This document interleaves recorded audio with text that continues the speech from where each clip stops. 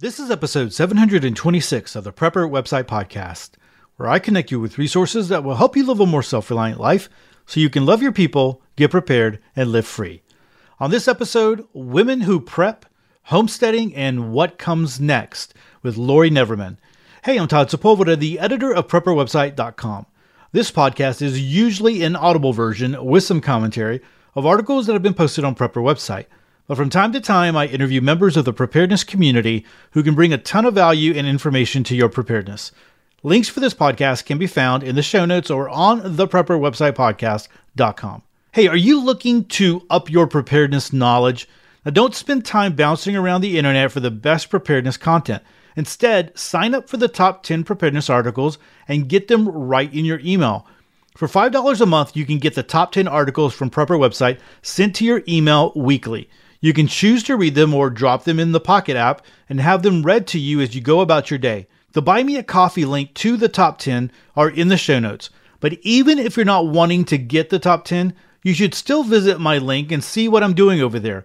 I'm using Buy Me a Coffee as my social media and connecting with listeners there. All right, before we jump into the episode, I want to just give a quick shout out to Apple 10641. Apple left a review on Apple Podcasts and said, excellent topics with informative guests, plus a pinch of faith added in. Thanks for a great podcast.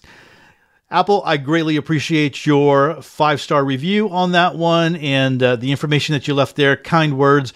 Listen, guys, when you leave a review, it's a great blessing for me. And it also helps other people who are looking for preparedness podcasts or maybe even looking for a brand new podcast kind of understand what it is and what they're going to receive and what they're going to listen to. So I greatly appreciate it, whether you are on Apple or you're using iTunes or Apple Podcasts or whatever the name is now, or you're using Spotify or you're using any of the other places, networks where we have the podcast. I greatly appreciate your reviews and leaving reviews there for other people to pay attention to. I want to give another quick shout out to my listeners in the Philippines and also in Denmark. I greatly appreciate your listenership all the way over there. Thanks so much for hanging out with me on the podcast. All right, so let's go ahead and jump into our episode. I was able to interview a friend in the preparedness community, Laurie Neverman, who runs commonsensehome.com. And we've had her on the podcast before. I'm actually going to link to the previous podcast if you want to go check that out and listen to that episode. But on this one, I wanted to specifically talk to her about women and women in preparedness, and then her thoughts on that. Because she's been homesteading for a long time and has a great, just great knowledge about it, I wanted to ask her specific questions, and then those who are interested in maybe moving to a homesteading type lifestyle, what they need to be thinking about. And then at the very end, we talk about what we think or what she thinks is in store for the rest of the year, 2022. And so it's a great podcast, a lot of great information. So I'm grateful for her time that she spent with us to be able to record this. So without further ado, let's go ahead and jump into our interview with Laurie Neverman. Hey, Laurie, welcome to the Prepper Website Podcast. Hey, good to see you again, Todd. It's good to be with you. Hey, what have you been up to since the last time we talked? I think it was April 2020. Wow. Like a lot of people, we've been kind of stuck in limbo with some things. We had a few building projects planned, but the cost of materials is so sky high that they've been delayed. But come hell or high water, we're going to get some of it done this year. Been looking for alternative material sources, trying to keep the price down. And I think we figured some things out. Like we need more space for the chickens because last year we actually ended up raising over 50 meat birds, which, fill the freezer. We got another freezer. So, because we typically buy beef in the half or quarter from a friend of ours who does full grass fed, and he's been breeding a stock for a couple decades and got a real good line.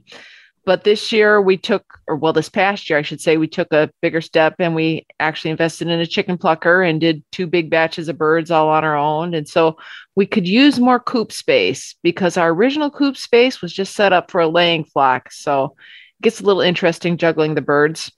Expanded the garden, big thing. And we canned and preserved, freeze dried, dehydrated, root cellared so much stuff last year that tried to push ourselves to really see how far we could go, and very happy with the results. Even though it was a weird growing season, we had oddball temperature swings and moisture swings like a lot of the country. But as we've been working on our soil, that healthy soil can make up for a lot. And so we did definitely see an increase in production, and our perennial plantings are finally starting to mature. Things we put in years ago are finally starting to fruit. Like we actually had goji berries for the first year, and more service berries, more oddball stuff, gooseberries, hascaps, different things, apples, and it's just getting started, but it'll be putting us in a different position. Now we're eyeing up. We've got this land that was torn up and where we excavated from the pond, and now that's starting to come up in kind of brushy trees, a lot of poplars, volunteers. So we're looking at pollarding those to basically turn them into lollipop trees so that we can harvest them for small diameter firewood. Typically same old, right? Trying to be more self-reliant. Well, it sounds like you're headed in the right direction. At the beginning there, when you were talking about all the the chickens and all the gardening, it sounds like you're really boosting up your food production for a reason. I'm sure we'll get into that a little bit later on. Yep. Everybody that can do that, I think, is doing that. Yeah, so, if they're watching what's going on, I think they should be. Definitely. Well, I wanted to have you on for a couple of different reasons. I want to talk about women in preparedness and then also homesteading, because you live the life. I know people in my email group who are transitioning more to like a homesteading lifestyle. People are always looking into that. And so we'll cover a lot of that today, hopefully. And from someone who is actually doing it, I think that's really, really important. But first of all, I want to talk about women in preparedness, because I do have a lot of women who are connected to the podcast and connected to the email group. I see them on, although I don't spend a lot of time on Facebook, I do approve the people that are in the Facebook group that are joining. There's a lot of women. There's a lot of women who are interested. So I really wanted to focus on this. So here's my first question. Preparedness and survival has traditionally been more of a guy thing, but in the last few years, like I've mentioned, I've seen the amount of women who are interested in preparing increase significantly. So is that your experience too with running your Facebook presence and definitely your website that gets a lot of traffic? Is that your experience, and why do you think so, if it is? Well, historically, looking at the traffic on my site, I've actually always leaned slightly towards women, but I do get a lot of guys too. When I first started out, it was more of the standard old style blog, more like a little bit of a mom blog. And then it's just transitioned more into full-fledged homesteading, preparedness, herbalism, all the different skills, and lifestyle rather than mommy blog. So that has kind of shifted our demographic a little bit. But I think women have always been a part of the preparedness movement, but maybe not the flashy, showy part of it. There's always been, mom coming up. Well, who takes care? Like, who do people turn to when they're sick? Generally, it's mom, not dad. No offense, dad, but mom's there with the hot tea, the compress on the forehead, the different. Oh, let's try this, and I'll make up some warm soup.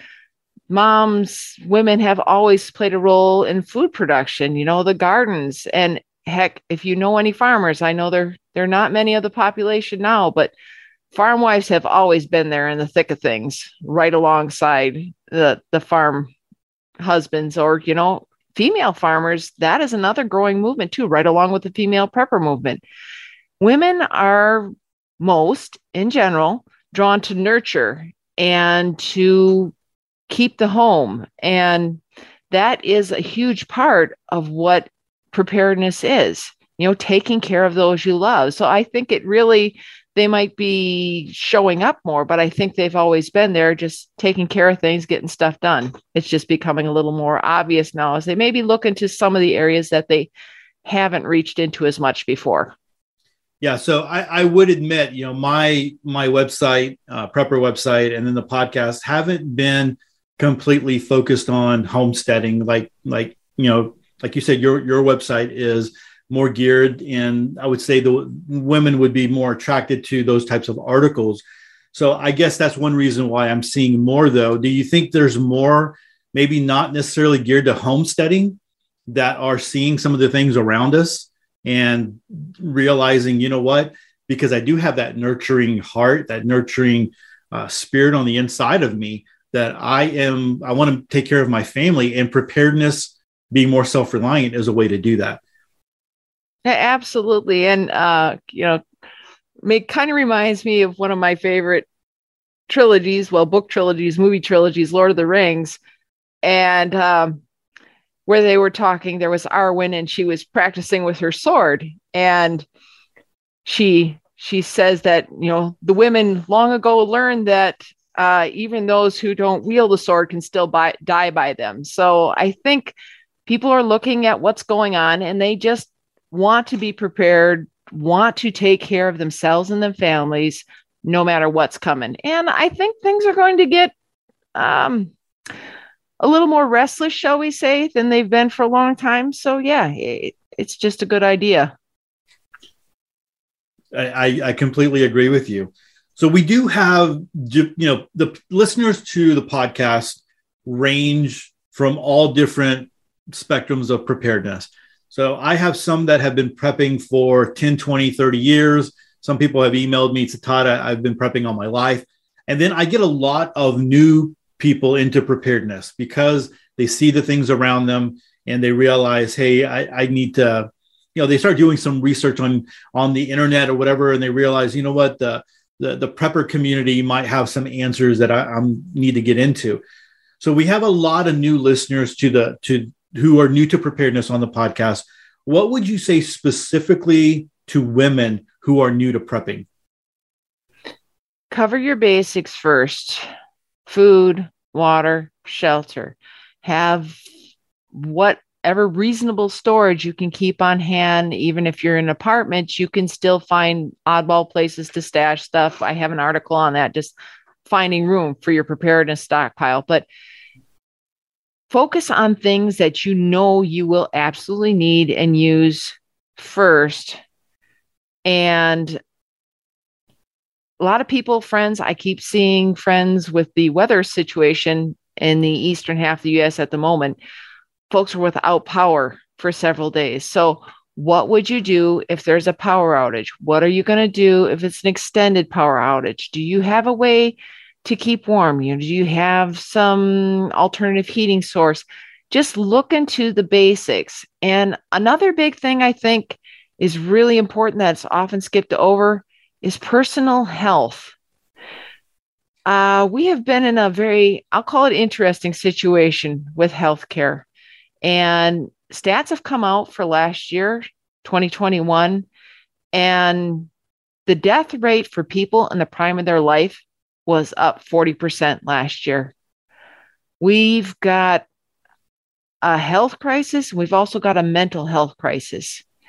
Start looking at what you can do to take care of yourself. There are so many things that you don't have to rely on pharmaceuticals for. I've got a lot of home remedy stuff on the site. That's a really simple thing to start with. If you can find it in your garden, if you can find it something over the counter, like Epsom salt is wonderful for headaches, sore muscles, different things. You can use it in different ways. Mint tea, stomach soother. You don't have to hit the Pepto or something else. You don't have to hit the acid blockers. You might actually be able to drink some pickle juice and settle your stomach. There's so many simple remedies. The more that you can do to strengthen yourself and improve your health, the better off you'll be no matter what happens, whether we get in something bad or life gets better. It's just an excellent place to start. I agree with you. I think that we really need to be taking more of a role in, exercising and losing weight. I know that that's something that I've been focusing on here at the beginning of the year, and I've got some goals that I want to make sure that I hit. We live a very sedentary life. At least I do. I know you've got your homestead, so you're out there, Well, and it's always better not in the winter, but this time of year, yeah, we tend to stand more inside too. So, well, and being aware of that. I mean, that as you get older, you start oh yeah, feeling, the muscle aches and all those kinds of things, and the yep, more you can just stay limber, the more you can stay, you keep can stretch. moving. Because that's if you don't move, then you can't move. that's definitely part of it. Definitely part of it. Um, as a woman in preparedness and homesteading and living the self-reliant lifestyle, were you and your husband always on the same page with preparedness? Thankfully, I am lucky enough to be married to my best friend. So we don't see eye to eye on absolutely everything, but our skill sets complement each other. So we've been very blessed in that regard. And so it's actually, we have enough in common that we can move forward in the same direction, but our approaches are different enough that sometimes one person will be able to come up with a solution to something the other person is having troubles with. So it works really well for us. So when y'all were getting into, I mean, is preparedness a way of lifestyle for y'all from growing up, or was it something that you got into, later on? You realize, hey, this world is crazy. We need to rely on ourselves a little bit more. And did one of y'all get there first? Well, again, it's sort of different backgrounds, different perspectives, but there were preparedness elements to both of our childhoods. My husband's parents, they had a specific cabinet in the house where they kept the basic emergency stuff. They even had a Geiger counter because he worked with the power company and at the nuke plant. So things like that. We still have Grandpa's Geiger counter, family heirloom. But so they had the cabinet where they kept extra blankets and candles and different things. So they had the stash that was just the simple things for power outages, that kind of thing. My family, because we lived on a farm and, well, we're dirt poor, pretty much. We always food storage, big garden every single year. We just tended to raise most of our own food. We raised ducks, we raised chickens, we raised geese, sometimes turkeys, and we butchered every fall. So food storage was more our thing and food production. So the two skill sets or the two backgrounds, again, kind of come together and nicely complement each other. That makes a lot of sense. And so y'all definitely could see eye to eye the need for preparedness, just coming from different perspectives. That's a real blessing that a lot of people don't have. So what advice would you give to women out there who see the need to prepare, but their husbands or significant others think that they're being emotional or just scared from all the media hype? Well, there's an article I could get you a link to. It's about the odds of, frankly, bad things happening. We have been in a blessedly calm situation for a long time. But historically speaking, if you look at the statistics, that's not normal, unfortunately. But someone who's adamantly opposed to it might not care. They're just, well, it's been this way. Things aren't going to happen. Nothing's going to happen. Okay, so you accept that and say, well, maybe nothing big's going to happen. But little things always happen. There's job losses, there's power outages, there's bad weather. So start preparing for the things that you know are going to happen. Look at food prices and inflation. I have yet to see food prices come down significantly. And this last year, holy smokes, did they go up. So start with the low-hanging fruit, the stuff that you know you're going to use, the stuff that you can do double duty. Like if you actually go camping, okay, your camping gear can also double as preparedness gear. You can do gear packs for your vehicles, basic first aid kits, some road flares, some things like this. We have and I'm sure you have plenty of information on your site too, just a basic roadside kit that you can keep in your vehicles. Start with the simple stuff and then maybe as they see that, oh, the power goes out, but look, the spouse has candles for light. The spouse has blankets for extra warmth. The spouse has backup heat lined up. Oh, well, maybe that's not such a bad idea after all. And hopefully you can win them over and, move forward more easily together. Yeah, I definitely agree. When at the very beginning, you talked about the basics, right? The food, the water, the shelter, all those different kinds of things.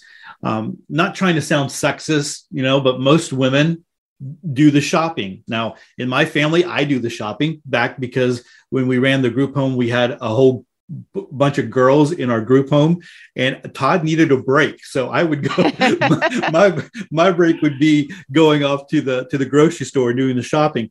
But, you can do those things. You can build up your food storage without really even calling a whole lot of attention to it, just by slowly stocking up and different things. Shop like the sales.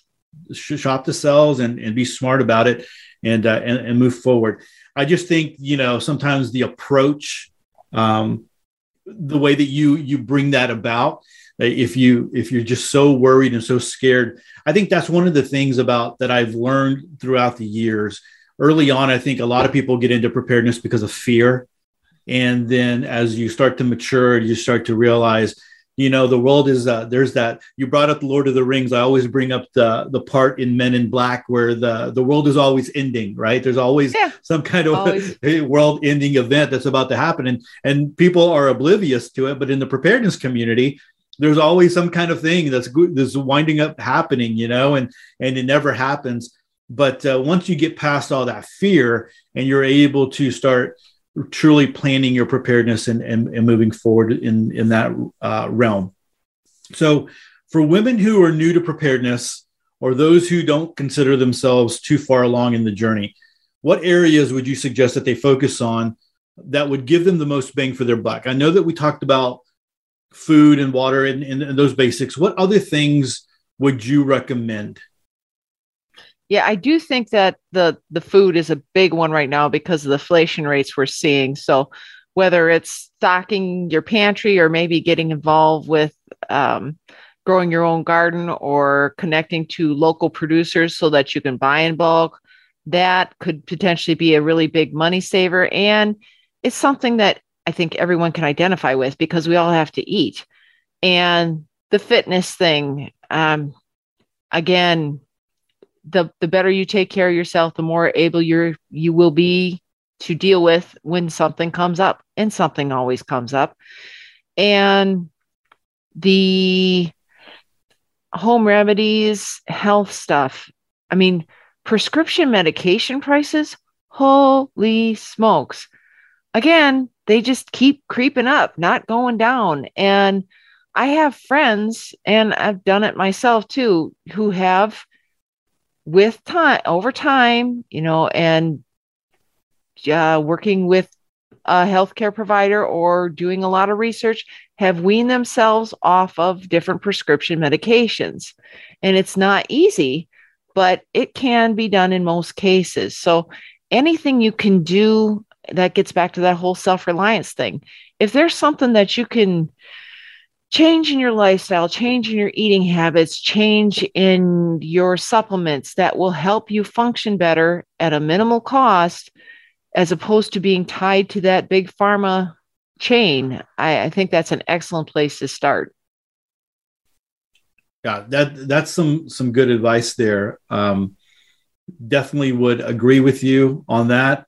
And, I think it really starts off with the planning aspect of it, and not, again, I'm going to go back to the fear thing, not allowing fear to drive you, but making sure that you have a plan to work from. Is that something that y'all do, or have you feel like you've been doing it for so long, you just know, the next steps that are in place for you and your family? Yeah, we've been at this so long that while there's always variables, we do have a general plan of action for us because we have the place in the country working towards various aspects of being more self-reliant. Like we added solar system. We've got solar electric, solar hot water, but we also have wood heat. And so we have, definitely go for the 2 is 1 is none aspect. So we have 3 different ways to heat the house. We have different ways to get water, but now it's a matter of refining what we have and extending more, and hopefully reaching out into the community a little bit more and building. We have a group of local folks that we've been working with to try and get others up to speed. So I think there's a natural progression as you go. Once you get your things in order, okay, start working more with others. And I think that's a good position to be into, as opposed to operating out of fear, because if you've got a strong community, that's good through thick and thin. When things are calm, you help each other out. When they're not, well, hopefully help each other out a little more. Yeah, you mentioned the different power sources that you're looking at. There is a thread right now in our email group about the price increases that people are seeing with just electricity and heating and stuff like that. Oh yeah. The numbers are through the roof. Is that what you're experiencing as well?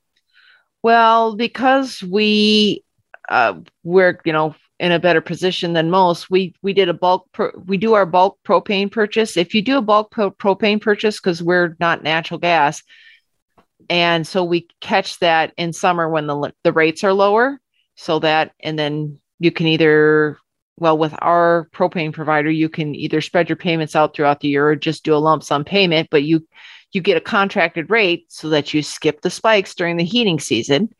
And as long as we've got sun and can keep the panels clear, that covers a lot of our electricity. And we, of course, try to aim our loads towards when we have the most sun. So we try to do our highest loads then. It is a more mindful way of living to try and take advantage of the resources that we have. And we don't always do it because we are still grid connected, which is awfully handy. I do like the grid. I just don't always depend on the grid. But like last January, we had sort of icy, windy, blizzardy conditions one night. The temps had been warm, above freezing, and then it transitioned over the course of one night. And during that night, it coated our solar panels, and a couple inches of stuck on, snowed on, iced on, impervious to light coating that I could not remove. We went out and we scraped the panels the next day. It was not going anywhere. And then the temperatures dropped to below 0 for the next 2 weeks. So that froze, and it froze on hard. I mean, there was no way that we could get our panels clear. And of course, the armchair quarterbacks, I posted about this when we were finally able to get the panels clear. It got into the teens. That was all that we needed. Because it had just been stuck below 0. We live in Wisconsin. But I posted clearing the panels when they finally melted. And I said, this is why I don't like depending on solar entirely, because we've been 2 weeks where we could not get power. And they're like, well, you're just lazy. You should have got out there and cleaned it right away. Oh, you should have put a tarp over them. Yeah, because tarps work really good in blizzard level winds. Right. Oh, you can just run your solar system in reverse and run the heat through the panels. Doesn't work that way. And, there were over 1,000 comments on that post. And most of them with people were telling me, well, you're just not using solar right. And I'd share some profanities here, but that's a family show. I have lived with solar. I worked for a solar installer for years before I came home to be full-time with my family. We've had a solar water heating system on our previous home and on this home for over 20 years now. We've had solar electric for 3 years running now. We've had passive solar. This house has passive solar for heat. And we've had that for 16 years now. I am fully aware of what solar can and cannot do in a northern environment. And there are ways to work around it. But if, for instance, there are heating elements that you can get installed in your panels, will tremendously increase the cost, and they run off electricity. So if you're out of electricity, you're not going to thaw them out. So it's good to start looking into things before you need them and to understand their limitations, because yes, when things do happen, that's not the time to be looking at, oh my gosh. So I kind of got off track there, but yeah, it's good to have redundancy. It's good to, but you also have to realize that sometimes you're just going to have to pay up the extra because that's what's going on right now. And so part of your prep should be having extra cash on hand to do that. I think that's a great story, because so many people are like, hey, we want to get off the grid. We want to do this. And yeah, I mean, if you live in a tropical, situation, then maybe you're good. But even that, there's going to be something, hurricanes, right? That you're going to have to deal with. And going back to that, I think that's such a big principle in preparedness, the redundancy. I think it can be taken to the extreme, but I think that you need to be able to. Hey, I'm waiting for the portable nukes to come out. Did you see that? They've got ones that you can basically fit on a semi-trailer that somebody's working on and make it more available. I have not seen that one. Oh yeah, when we get the big bunker, yeah. I have not seen that one. I have not when seen I win the lottery, right? Gosh, yeah. Wow. Well, you mentioned community preparedness just for a second. And do you feel comfortable talking about that in general? Because I think that's such an important piece. I've talked about it before, where when I first got into preparedness, it was all about, get ready to circle the wagons when the poop hits the fan, and no, blackout curtains, and you just, you wait out the golden horde and all that kind of stuff. And then you appear, for the new world. Yeah. I have come to the conclusion throughout the years that community preparedness is one of the most important things that you can do. And you kind of mentioned that you're kind of focusing on that as well, where you're at. Do you feel comfortable sharing a little bit about that? Well, we don't, I guess we're not super organized, so it's not going to be an OPSEC issue, because it's a work in progress. And we had a group that, looking for skill sets that complement each other. Because as I mentioned earlier, I've got the food production background and the home remedies, things like that. My husband has worked with disaster planning at a county level, because he works for a local municipality and has worked in hospitals and a medical college. So he's been on larger scale disaster preparedness. And he's also been on statewide groups, things like this. So he's got that perspective, what those folks are doing. We have some folks in the group who have military training. So they're dealing with small group training, should we need to work together in a defensive or offensive situation, how you do that. So we've actually got a training. Well, we had to postpone because we had an ice storm, but there's training in the works. So just simple things, skill sets that complement each other. We had someone lined up as a medic who he's actually a surgeon. However, he has, upon further consideration, decided if things do, the poop hits the fan, so to speak, he will probably relocate or attempt to relocate to another area. So to be closer to the bulk of his family, because he ended up, life has just taken him in other directions. He used to live and have his family members in this area, and now they're not. So we're actually actively looking for someone with more medical training to kind of fill that gap, because my husband has first responder training and our military folks do have some kind of basic first responder training. And of course, I have more chronic care things and different things that I've used. I'm very handy with super glue for wounds, wound care. I hardly ever get any hair in them. But it would be nice to have someone with a little more advanced skill in that area. We have techs up the wazoo, but it's not the same as actually having done it. And that's another big thing, having done it. You can have access to the internet, watch all the YouTube videos, read all the books. Until you've done something, not quite the same. So the more time you can get practicing skills that you hope to be able to use in the future, use them now first, if at all possible.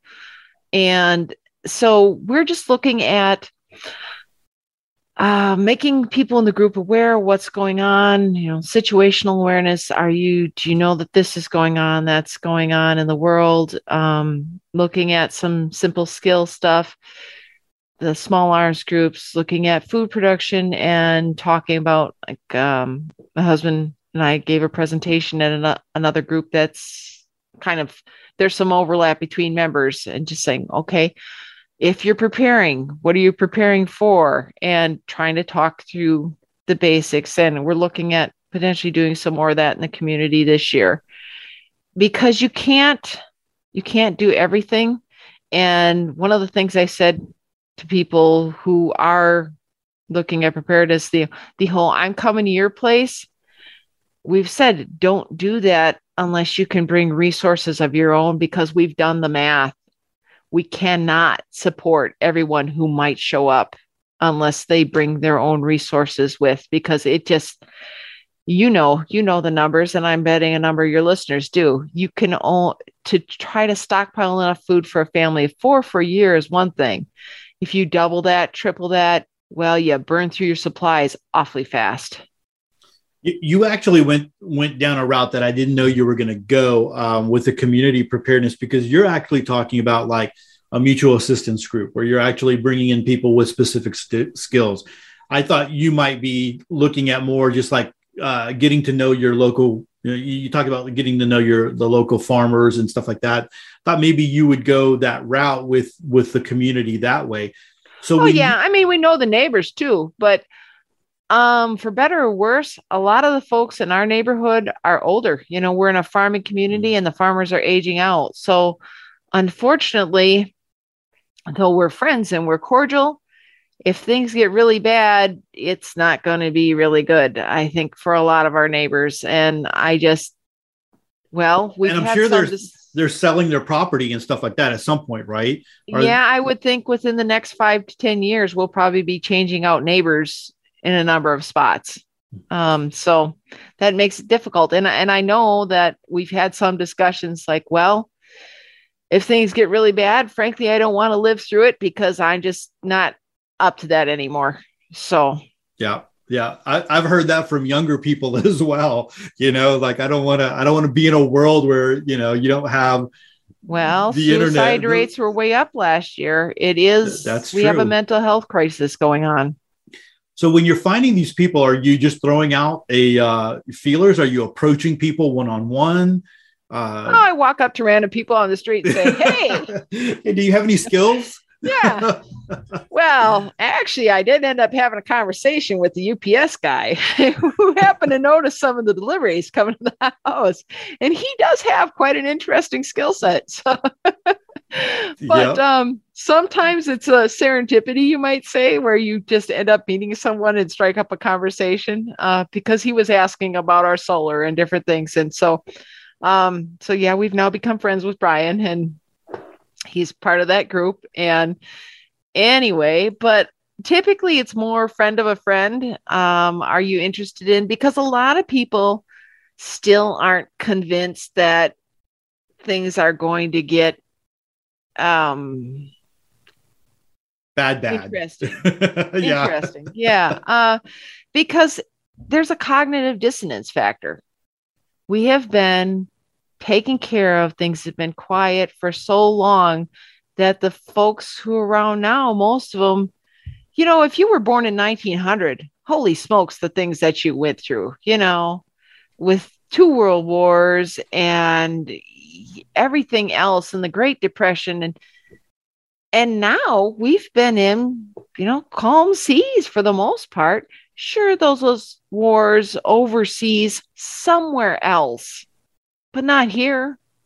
And it really hasn't impacted most people, unless, of course, you were someone who was hurt or injured or lost a loved one or had your loved one hurt or injured in those conflicts. But for most folks, that's so far away. I mean, I've got to get my kids to soccer practice. I've got this thing going on. We're going to catch the game on the weekend. I just don't have time for that. There's a lot of that. So you can't just launch into it randomly with people. I mean, you could, but you might get locked up. And so usually it's a friend of a friend or something just coming up where you end up striking up a conversation with someone and then it builds. So pretty much like any interest. Yeah. No, that's good. That's good.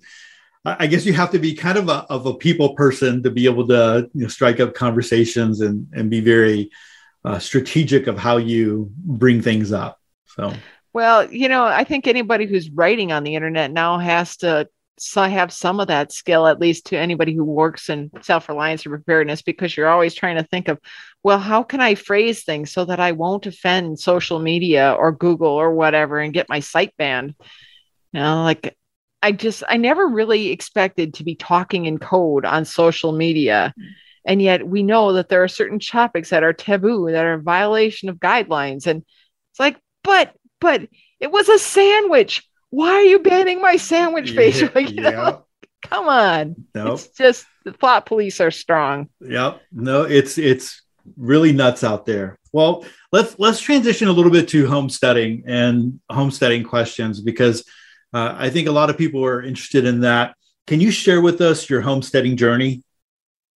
Well, as I mentioned earlier, I grew up on a farm. So I have that background of raising animals and raising big garden and preserving and canning. And then I went off to college and I was going to save the world. Silly me. I had that big dream, but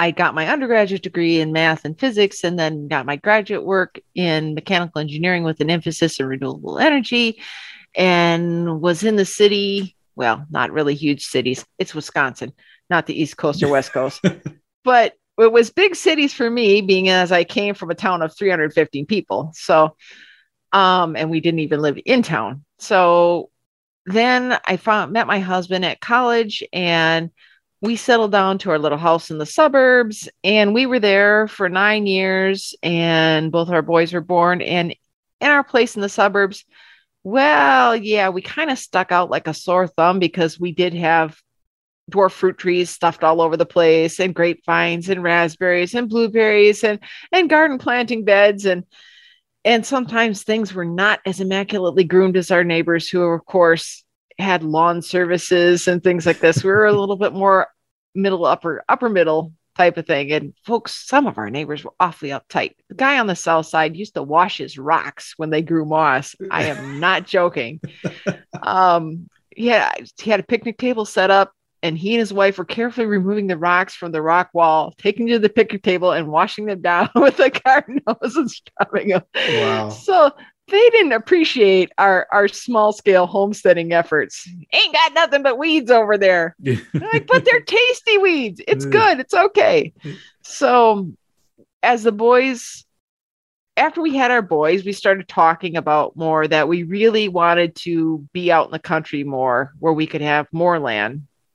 So we had a half acre, and we crammed everything we could in there. So it actually did produce quite a bit of food, which was nice. But yeah, we were definitely not in the right neighborhood or as far as our neighbors were concerned. Some folks were really nice. We still got a few friends from there, but overall, not a best fit. So we started looking for property out in the country. And as I'm sure many people have run into, holy smokes, even about then, sticker shock on the land prices.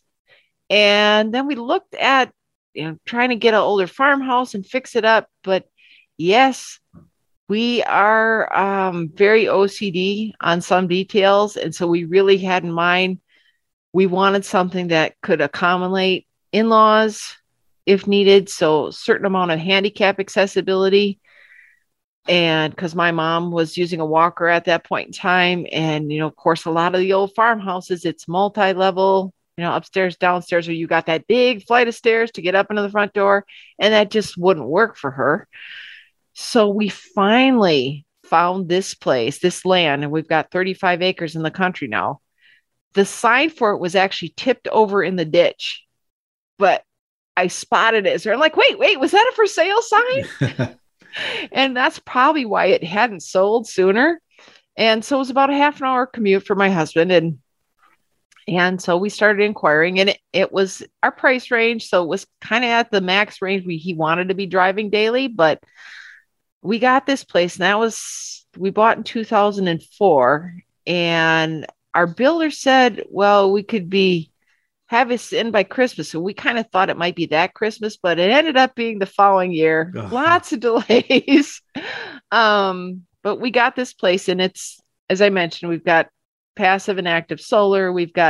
It's handicap accessible. So we built the house designed with a homesteading lifestyle, more self-reliant lifestyle in mind. There's a small attached greenhouse. There's a dedicated root cellar. There's a dedicated canning pantry. Over the years, we've kind of expanded some of the storage areas a little bit more, things like this. But overall, it was set up to accommodate extended family. So hopefully, initially, we thought it would be our in-laws, but that hasn't worked out. So now we're hoping, as the boys have come of age, that they'll find the right young woman who's as crazy as we are. And so we'll have multiple generations in the same household. And as we've been growing here, it's an interesting perspective, because when we moved here, this was the part of the land that we built in was an abandoned pasture. So there was nothing here except grass. And there's an article on the website. It's Our Homestead Then and Now, and it's a picture tour of how it's changed over the years. So there was nothing but grass here, but we came and we put in the house, and now we have an outbuilding that's a combination coop and garden shed, and that's got a 10 by 20 greenhouse attached to it. And we've got north gardens, south gardens. We've got 2 different orchards. We've got a nuttery. So each year it's been one step in the direction of becoming more self-reliant. It's not a snap your fingers and you're done. We're just looking at, okay, now we've got this. We started, for instance, a house and food storage space in the house. Well, then we put in the first garden, and then another garden, and then the different trees. And we've planted a windbreak all around, because holy smokes, do we get the winds out here. We're only about 20 minutes from our old home, but the wind here compared to where we used to be, wow. So each year we expand and grow what we're taking on. And another project, like I said, we're looking at the new coop space, but it's incremental, and again, working together, common goals. And so how can we provide better for ourselves, and hopefully, the extended family as the family grows again. So that makes you said a lot of things that make a lot of sense. I think people sometimes they think of homesteading, and you got to have the homesteading ready to go. You got to be 100%. No, there was nothing here. Nothing. Oh, now we have 2 ponds too. We dug one year and dug a second one another year. So that's another water source, and then in different habitat, because our place has become an oasis for the local wildlife, which usually isn't a problem. Every once in a while, yeah, something comes in looking for a free meal that we really prefer it didn't. But our neighbor stopped by. I think he turned 90 this year, and he heard birds singing in our yard. And he said, I haven't heard that bird in probably 30 years. Wow. So it's not just us. It's also a refuge for others too. We're building a sanctuary, and hopefully, yeah, it'll be not just us and all the various critters, but hopefully extended family, and if need be, friends, and yeah, one thing at a time. Well, the multi-generational thing, I think, that's the way people used to live. Yeah. We've got away from that, a lot. And I think by necessity, a lot of people are starting to do that again, and they're trying to fit their multi-generational families into regular homes, and, they got to deal with it. Whereas, you've been planning for it. I think that's a really smart thing to do.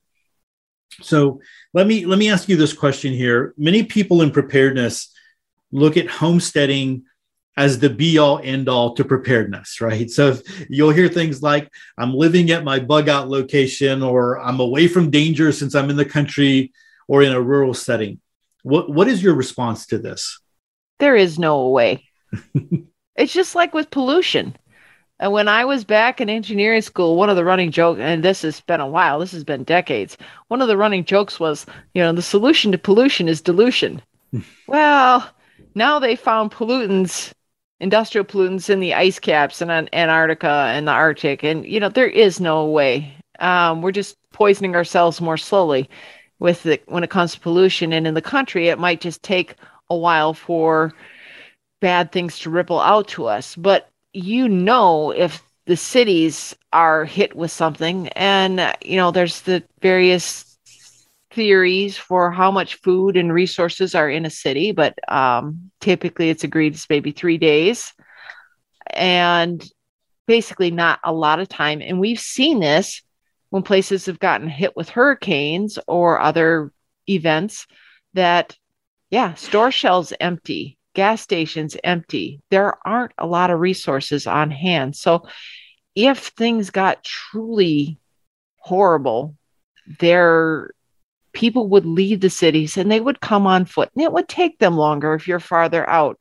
but they would find you. There is no way. So it's not that simple. I would love, fondest dreams and all that, to influence society as a whole to take more personal responsibility. But alas, I don't think that's going to happen. But hey, we can keep trying, right? Yep. But there really is no way. You might be better off. You might take a little longer for the chaos to reach you. But yeah, it's not safe. The world isn't safe. The world is a dangerous place. But trick is maybe you got to be a little more dangerous in the world, or a little more prepared than the rest of the world, and just make the best of it. Are there any things that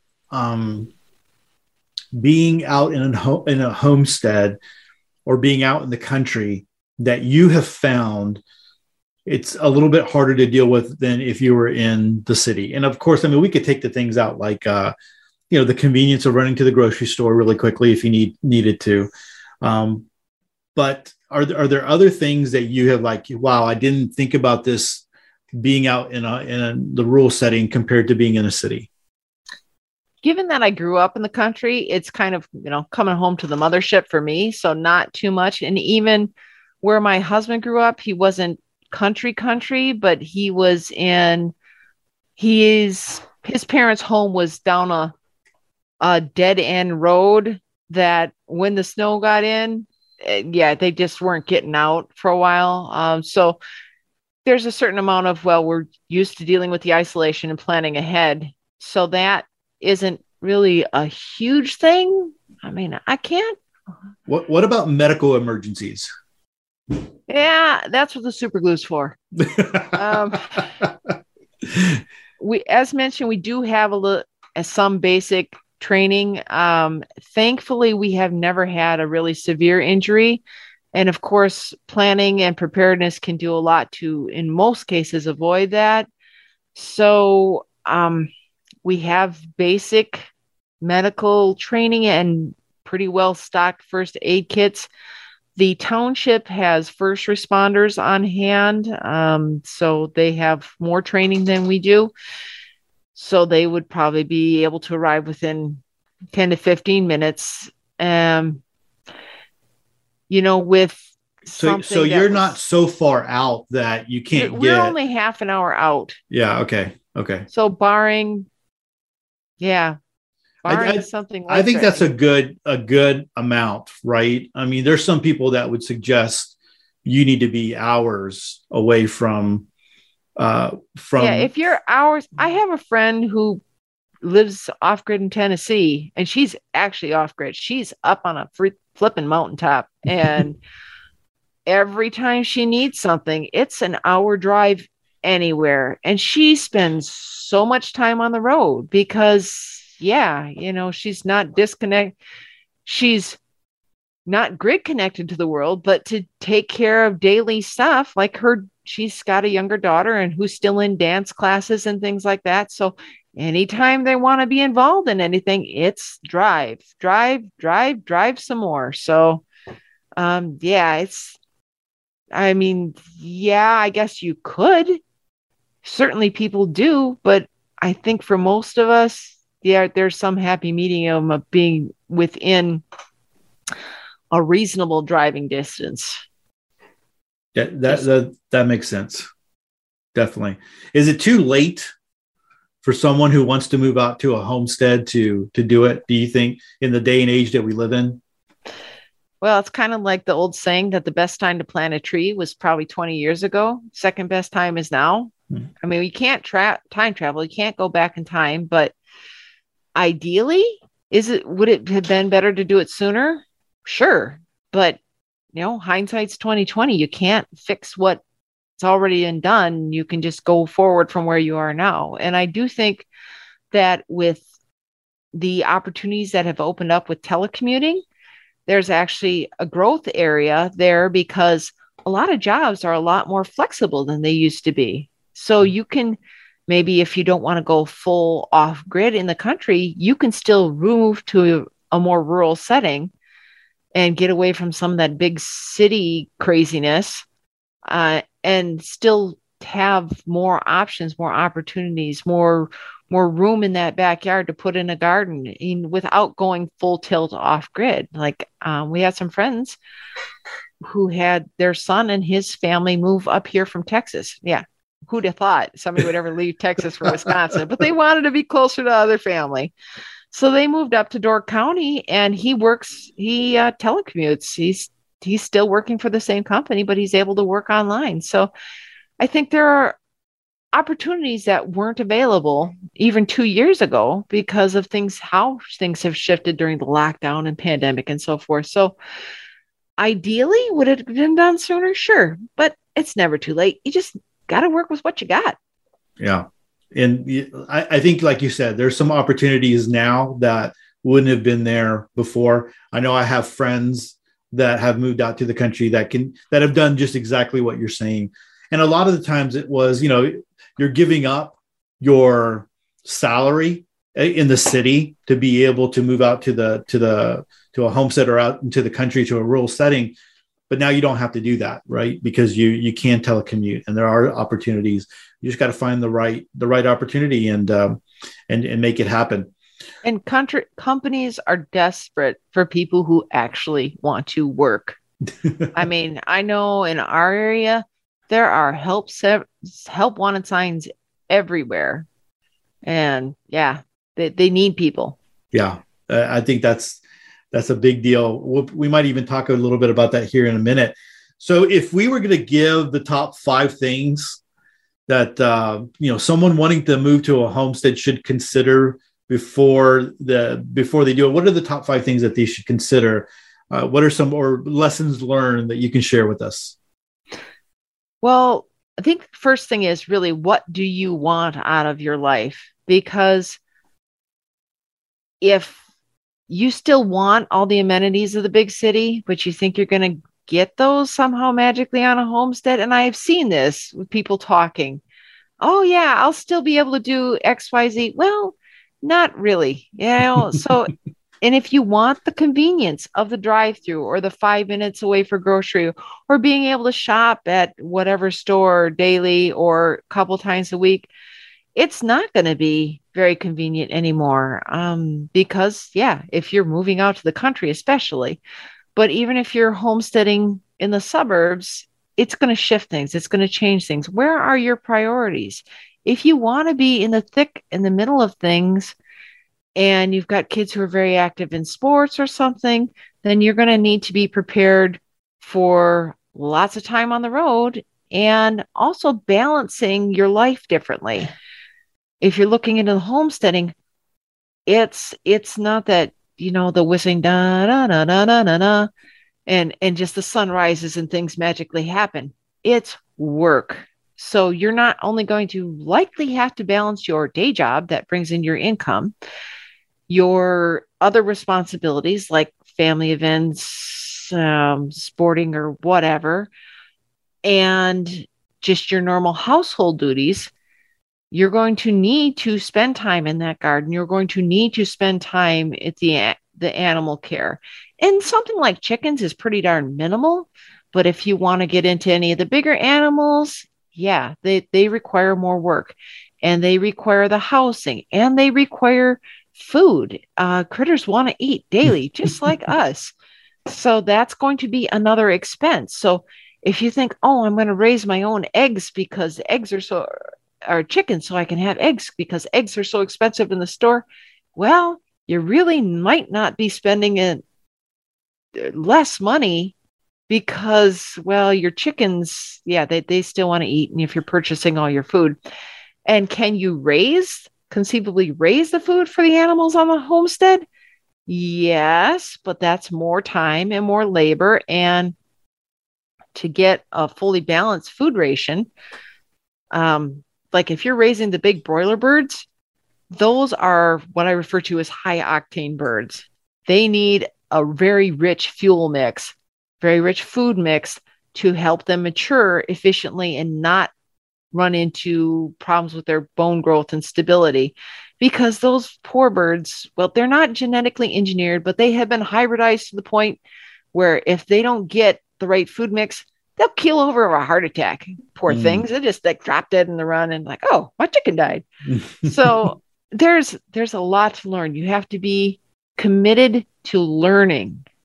You have to be committed to admitting your mistakes and growing from them, as opposed to, well, at least I hope you are, because some folks, alas, keep making the same mistakes over and over again. So the ability to learn from your mistakes is really an important skill as a homesteader, because otherwise, yeah, you better keep your day job and things are going to get expensive. So if you're not willing to make mistakes and to learn from those mistakes, you shouldn't get into it, because things are going to happen. You're not going to get everything right the first time.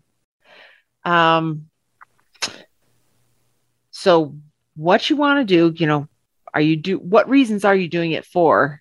The lifestyle, and what lifestyle do you want? And learning from your mistakes. And do you have your significant others in your life? Are you planning to do this alone, or do you have other significant others in your life? Are they on board with this? Because if you think you want to be a homesteader, but your spouse or partner isn't on board with it, well, yeah, you better work through that before you move out to the homestead, because it's going to get ugly if one person, the other forces the move and the other is being dragged along. That's just like anything in a relationship. If it's forced, it's not going to go smoothly. It's not going to go well. So those are some big things. And don't try to do everything at once. Good heavens. As I've been mentioning with our homestead, first it was the house, then it was the gardens, then additional plantings, orchards, then ponds, and then outbuildings and greenhouse, step by step by step. Otherwise, if you try to do it all at once, other than it's just going to be crazy expensive, it's also going to be overwhelming. So, and finally, talk to people who have been there. Get to know your neighbors. Reach out to the online community. Folks who have been through it are generally more than happy to share knowledge. And that's a great way to, learn from other people's mistakes before you make your own new set of mistakes and contribute to the general knowledge pool. Good advice. Good advice. I know that in our emo group, we have people that are homesteading and people who have recently moved out, and there's always really good advice. So I definitely reaching out to people that are doing it, who have done it. If you do it from this romanticized idea of, I'm going to go out and I have this beautiful place out in the country, and, I come home from work, or I want to be able to go and drink my, down here in Texas, we got our sweet tea, and I'm going to go out to the porch and just watch, back, put your feet up, watch the sun, go down. Yeah. That's not going to happen. You can do that. Maybe if you hire staff. you can do that, but you're not going to have a homestead where it's all self-sufficient. Yep. Or you're being more self-reliant, I guess. Yep. All right. So as we get to the end of our interview, one of the more important questions, I guess, you're a smart woman. You're paying attention to all the things that are out there. You got advanced degrees and all that good stuff, right? As we move into 2022, what are you preparing for? What advice would you give to those who are prepping? I think the supply chain stuff is going to continue. I don't know how much worse it's going to get. the news, such as it is that we have access to, is remarkably limited. At the same time, it's global, which makes no sense. But as we discussed a little bit earlier, that the real information is being censored heavily. So, and what do you believe? Well, I saw this here, I saw that there. Unless you can get firsthand accounts from somebody who's actually there, yeah, what to trust? Good question. But you can see global trends, serious supply chain issues likely to continue indefinitely. Food, there's problems with weather damage, be it the flooding, be it the cold, be it the whatever. So food and supply chain disruptions increase food prices. We're likely to see increased oil and gas prices because, well, current policies just seem designed to make that happen. So if anything you can do to reduce your load, that's generally the first place that I start, like weather stripping, new windows, that kind of thing, because that will serve you in warm weather or cold weather. Generally, it makes sense to reduce your load before you look at replacing it with solar or something like that. Because, yeah, if the load's not there, then you don't have to worry about where am I going to get the power for it, where am I going to get the gas for it, et cetera, et cetera. Unrest, I think situational awareness is going to continue to be very important because, well, a lot of areas that were safe to walk through, frankly, aren't. As pressure, stress continues to build, people are going to do things and make choices that may endanger others around them. We went into an area of town where a thrift store is. I'm not going to get into details, but we've been there. I don't know. I've been there dozens of times because it's just, I drop stuff off. I hunt for stuff that we can use. If I can pick something up used as opposed to new, so much the better, But somehow, apparently the door on our vehicle didn't lock properly. And we have the new keyless, the fob. It doesn't actually need a key to turn on. So we came out and our vehicle was opened up. And it's like, wait a minute, we thought we'd lock that and nothing was taken. Well, I don't really keep much of anything of value in the vehicle anyway, but it was just really disconcerting because I've been going there for years, but I'm probably not going to go back to that area anytime soon because, yeah, we live near Green Bay. We're 30 minutes out of Green Bay. There's some smaller towns that are closer, but that's the biggest metropolitan area with several 100,000. And one night last month, they had 7 shootings in one night. Green Bay has an image of small town Americana, but 7 shootings in one night? Hello. So, yeah, be aware of your surroundings. Things are building. Don't know exactly what wind's going to come of it, but folks are getting anxious. That stress levels building. Things are going to happen. So, those are some of the biggest things. Anything you can do, if there's purchases that's something you hope to get within the next year, probably better to get it sooner rather than later, because I do think prices are just going to continue to skyrocket. I think that inflationary trend is definitely going to continue. Work, within your community, make your connections. If you can help build local sources for things. If you've got people who've got skills or the ability to produce things, help partner with local growers. Amazon doesn't give a dang if you order from them, but those mom and pop shops, they will do their best to help you if you help them. We've actually been talking to a gentleman who's the manager at the local feed store, and he's trying to work with getting more local products in because the supply chain stuff is going to continue, it's going to get harder and harder to get goods from abroad. So the more local things, locally produced things that we can create, the better off we'll all be. Yes, the prices are initially going to be higher and may stay higher, but you're building resilience within your community. And I think that's really what we need to look for. how can we make ourselves more resilient and our communities more resilient moving forward? So, and health, of course, getting back to that, always, it's lousy. And turn off the mainstream TV. Good Lord. If they haven't already, stop watching that crap. It's poison. Look for alternative news sources like your podcast and people who actually tell the truth instead of propaganda BS. Yeah. So that's where I'm going. That's good. That's good. Well, listen, we've talked about a lot of good stuff. I appreciate you taking the time to spend with us and just sharing a little bit about, your ideas in women and preparedness, and then also your journey in homesteading and giving the advice that way.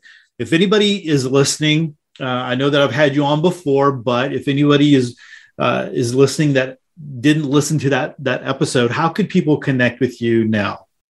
Yeah, the easiest way is just pop on over to the website, commonsensehome.com. And right there on the homepage, right near the top of the homepage, there's a picture of my smiling face. And right below that, there's a subscribe box. And I put out a weekly newsletter. And sometimes I send some special offers during the week and things too. But the weekly newsletter is a chance to kind of catch up people with what's going on here, different projects we're working on, mindset, kind of like talking with a friend. At least that's my goal. And then we also include seasonal links to seasonal articles, different topics that are on the site so that they can go for additional information. And that's the easiest way, because we are on Facebook, we are on Instagram, we sort of are on Twitter. And August does have a group. There's a Common Sense Home group in MeWe and one in Gab. But the email list is the most reliable out of everything, because sensors, craziness, we're in 2022, such is life. Right. And that's what you can control. Exactly. They can control all the other, social medias and stuff. But when you're on the email list, you can really get that to people. Yep. At least so far. at least so far, right? Knock on wood. and then we've got to have some redundancies built in, even on that. Well, Laurie, thanks so much for hanging out with us. I greatly appreciate it. And we will have you on again really, really soon. All right. Thanks, Todd. Always good to talk to you. Good to talk to you. God bless. Yep. You too. All right. Thanks again, Laurie, for taking the time to hang out with us and share all your knowledge and all the information that you had to share. Guys, I'm going to encourage you to go check out commonsensehome.com and all the great articles that she posts over there. She's just a wealth of knowledge, and not only for the homesteading side of it, for women, but also just the preparedness as well. And so she's got if you are on social media, if you are on Facebook, then you want to connect with her over there as well.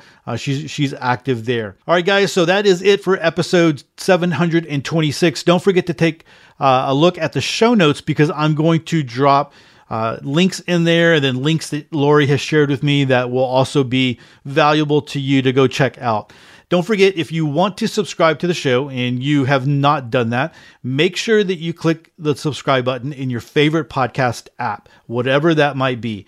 That way you never miss another episode of Sweet Prepper Goodness. And don't forget, if you're looking for more preparedness and self-reliant information, head on over to prepperwebsite.com, where we link to 8 to 12 articles every single day. The very best preparedness, survival, homesteading, and other self-reliant articles on the web. We also have pages dedicated to alternative news, firearms, DIY, Bible prophecy, frugal living, and homesteading. And lastly, don't forget to join the email list if you haven't. When you do, I'm going to send you a free PDF on 25 handpicked preparedness articles that you should read. And with that, choose to live a more self-reliant life. Choose not to be so dependent on the government, grid, or the grind. Until next time, live with no regrets and stay prepped and aware. Peace.